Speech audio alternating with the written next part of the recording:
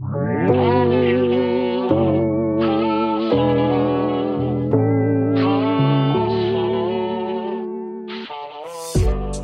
Dad, happy Thanksgiving. And happy Thanksgiving to you, too. Got big Thanksgiving celebration this afternoon. Hope you and your family, all those of you who are listening, have a great Thanksgiving. If you're international and you aren't necessarily Thanksgiving celebrator in your country, we wish you happy Thanksgiving anyway. Do it anyway. Yeah. Celebrate without everybody It's amazing else. How many people, I was looking at the stats here today, how many international folks with this, and I guess part of that has to do with the fact that you run an international missions agency, and aren't they, to get their support every month, they're required to listen, right? Oh, exactly. And they have to answer a 10-point question. That's right. Questionnaire. Did you listen to this episode? Hey, so I wanted to talk about a little about Thanksgiving because there's a lot of rewriting of history going on. Yeah. And honestly, some of it's probably good. Like, see the other side of things. The victors write the history books, right? But I think that we're losing some of the power of the foundations of Thanksgiving. So I want to talk a little bit about the details of the first Thanksgiving, maybe unpack some of the misperceptions, some of the, honestly, the untruths that are told about it, the false narratives. Because what's really fascinating to me about Thanksgiving is really the first Thanksgiving wasn't like, we see these pictures of abundance and like... Yeah, everything was good and sweet. But really, the first Thanksgiving happened right in the middle of a really brutal struggle. So tell us a little bit about, like, I mean, we won't go into the details, but they had come over from England. They got there. It was winter. Things were not looking good for them. Yeah. I think part of the confusion is that people just lump all the early settlers in America together. Oh, yeah, that's a good point. And so you've got the Pilgrims that these were the ones that the Thanksgiving's all built around, the Pilgrims, not the Puritans, which those were the guys with the big black buckles and the black hats and the black robes and all. Those are the Puritans. Those are totally different people. Which is fascinating because even as a kid at a Christian school, when we would dress up for Thanksgiving, they would dress us up as Puritans. As Puritans. I got lied to by my religion. That's right. That's right. Well, again, we lump all these people together. And so we say, oh, they were all bad. They were all evil. They all stole the land from the Indians. Right. They were all uptight, anti-everything, joyful, stoic. Yeah. Whereas the Pilgrims were not at all that way. They didn't steal the land. God had them blown off course by a storm, and the only place they could land was a place that the Native Americans thought was cursed, so nobody would live there. It was already cleared out, but it was for them. That's an interesting thing too. First, so like God actually sent them, kind of forced them by. And I've heard pastors say sometimes God sends a storm to blow you right where you need to be. Well, that's exactly what happened to them. And then they tried to go to where they were supposed to be, and the wind kept blowing them back, and they finally gave up. And said, this must be. Yeah, so they end up on this land that the Native Americans is actually believed was cursed because I guess a tribe before had been wiped out. Had been wiped out there, so they're like, don't touch that land. Yeah. They set up shop right there, which, what a symbolic message, too. I always think about that with Jesus. Like, God did his greatest redemptive work right in the middle of the darkest place. Yeah, that's good. Yeah. That's good. And we always talk about, they drove the Indians back. No, they didn't. They made a peace treaty with them that lasted 54 years. The peace treaty, it was not broken. It assigned equal rights to the Native Americans as well as to the Pilgrims that had come. In fact, one time, 10 Pilgrims, the chief of the tribe that was in their area, had been kidnapped by another tribe, not by white men, by another Indian tribe, indigenous tribe. And 10 of the Pilgrims risked their own lives to go and rescue the chief and negotiate the chief and another Indian's release. Wow. Because they treated one another with great respect. So there's respect among them. And this first Thanksgiving came really, it wasn't in the middle of a weekend of abundance, like a week of a month, or a year of abundance, excuse me. It was really in some of their darkest time. Yeah, what happened is they were delayed in their departure for a number of reasons. And so when they arrived at winter, winter setting in. Winter in the Northeast. Yeah, exactly. And they had eaten into some of their winter stores already. I mean, they kind of came prepared. These were urbanites, though, too. These are young people. We always think of them as grizzly old men. But they were not.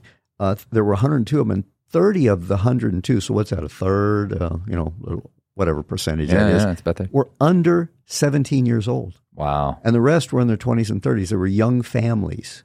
And so they arrived. They're urbanites, too. They don't know anything about living in the wilderness. They don't know anything about fishing or hunting. They're city boys. They're city boys, yeah, and girls and women. And so they arrive, and it's winter. Wow. And that first winter, after that first winter, almost half of them were dead. Wow. It was amazing. You think about that. In fact, they half died in the winter. There were 18 wives. After that first winter, 13 of the wives were dead. Wow. So you only had 3 families that hadn't lost. So all these people had suffered tremendous pain, tremendous loss. So everybody, essentially everybody had lost a family member somewhere along the way. I think there were 3 families that hadn't. Wow. But it was like tremendous loss, tremendous pain. Spring comes, a Native American arrives, Squanto, the famous Squanto. He helps them. And in the fall then, they give thanks to God. And it's not really for the harvest, but it's that he has provided for them, that he has led them to this place, that he has. And here's the amazing thing. It says during the winter, you read, William Bradford actually wrote a thing of Plymouth Plantation. You can get it at the library. That's the name of the book, of Plymouth Plantation. It's basically a journal. He was their governor, and he wrote what was happening. And he says, during that winter, our hearts remained soft toward God. Golly, that is amazing. And during that winter, too, there was a fire in one of the buildings. So they were housing the people, trying to keep them well, and the house where they were using for a hospital, a little building they were able to build, caught fire. It's like on top of all this, Lord. Yeah. Yeah. I mean, most of us would have been cursing God or cursing the guy who led us over. Moses, why'd you bring us out here? It was better in slavery in Egypt. And at the end of it all, their hearts remained soft toward God, according to their leader. We can judge that or not, but he was there. Yeah. So he's either a liar, but I don't think he was. Their hearts remain soft toward God. And then in the fall, they express thanks to the Lord, and they invite the Native Americans they invite the chief to join them. And this, we're not talking a major feast here, though, right? No. It wasn't supposed to be, because they were concerned. Because we got to get ready for this next winter. Yeah. So we're gonna have a little festival of thanks. Now, where did the 3 pieces of corn come in? Okay, that's the next year. Okay, so wait a second. So the first Thanksgiving, they're a lot of them have been wiped out. They've been wiped out. But even in spite of their lack of resources, they go and invite the Native Americans to join them. They invite the chief. Okay. And here's where you get into a culture clash. Okay. The chief shows up with 150 braves. Oh, my gosh. You invite Papa, he brings the whole family. The whole family, cousins, nephews. But they are the ones that also brought some venison. They brought the turkeys. They brought one of my favorites, popcorn. That's when they were introduced to popcorn. So that is the element of, they say, well, they bailed them out and brought them food. Really what it was is they had been invited to a party, and they were very gracious to bring food along.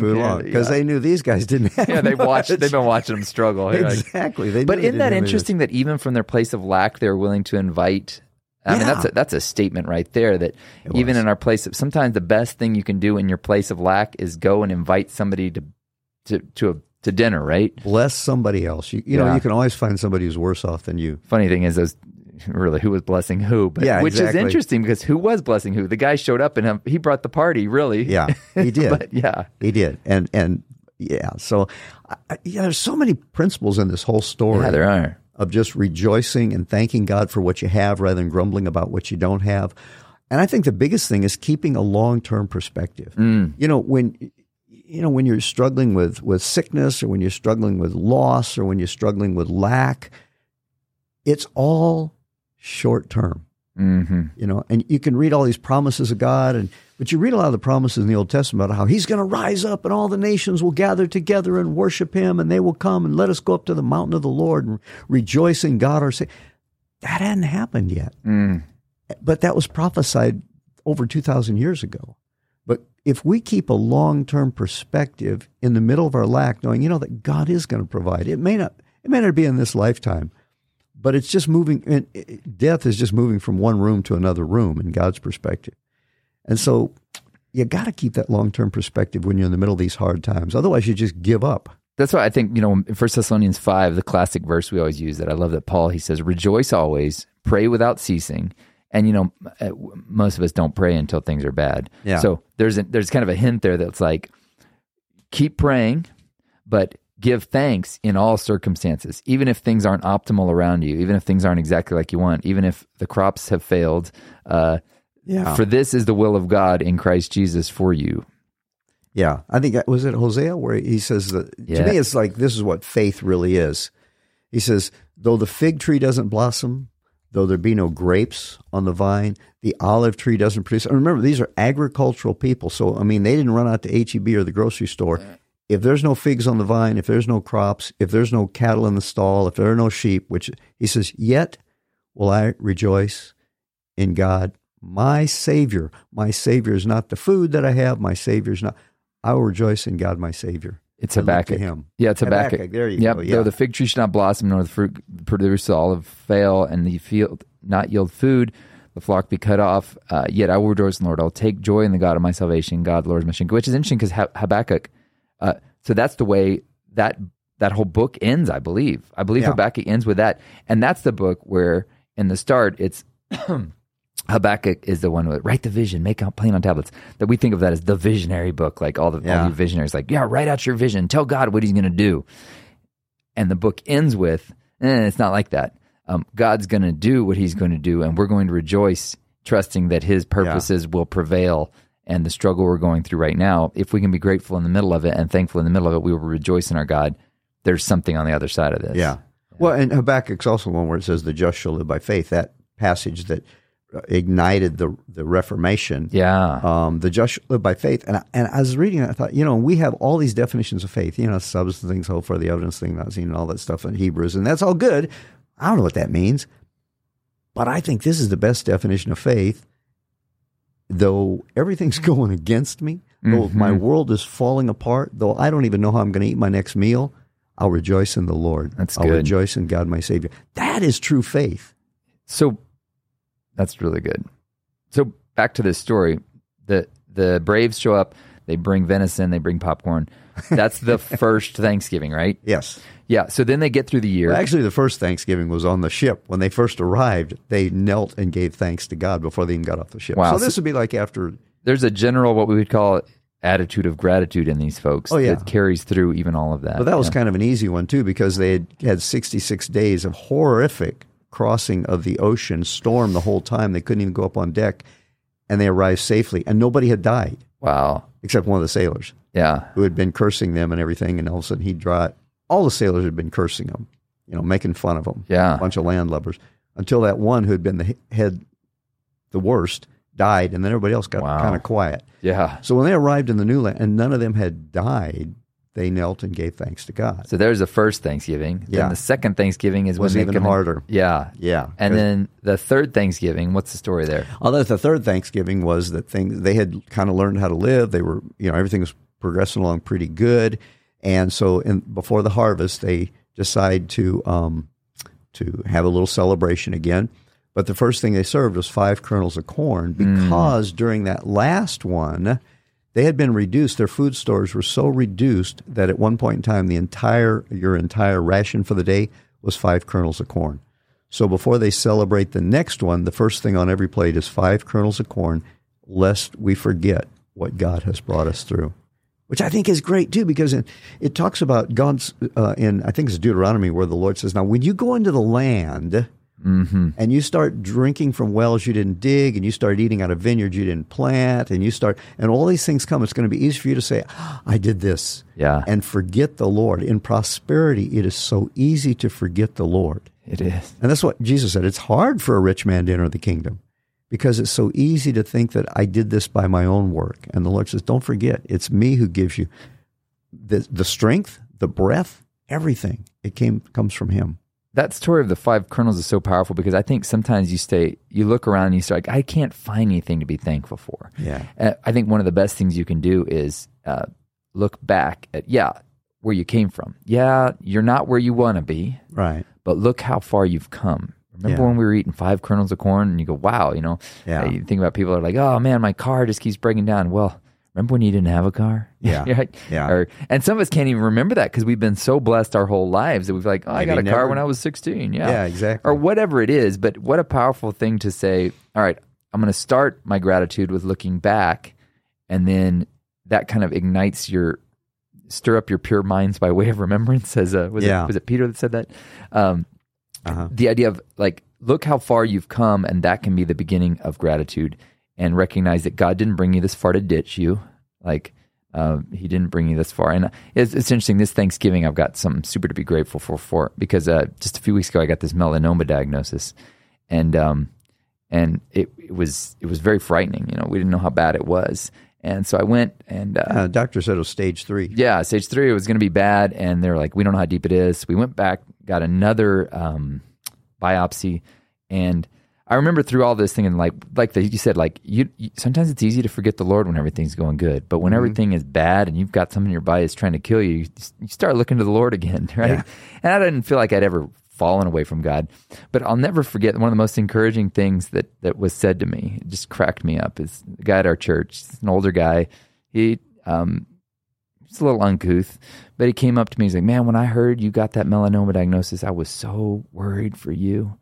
And he said, "But man, I just started praying." And he's like, "I feel like, I don't know, maybe Jesus said this, maybe he didn't. I don't know, maybe it's just me, but I feel like Jesus said, I've got too much invested in that boy to throw his ass under the bus." And I thought, oh my gosh. Sounds just like Jesus. Just like Jesus. I'm sure that's what he said.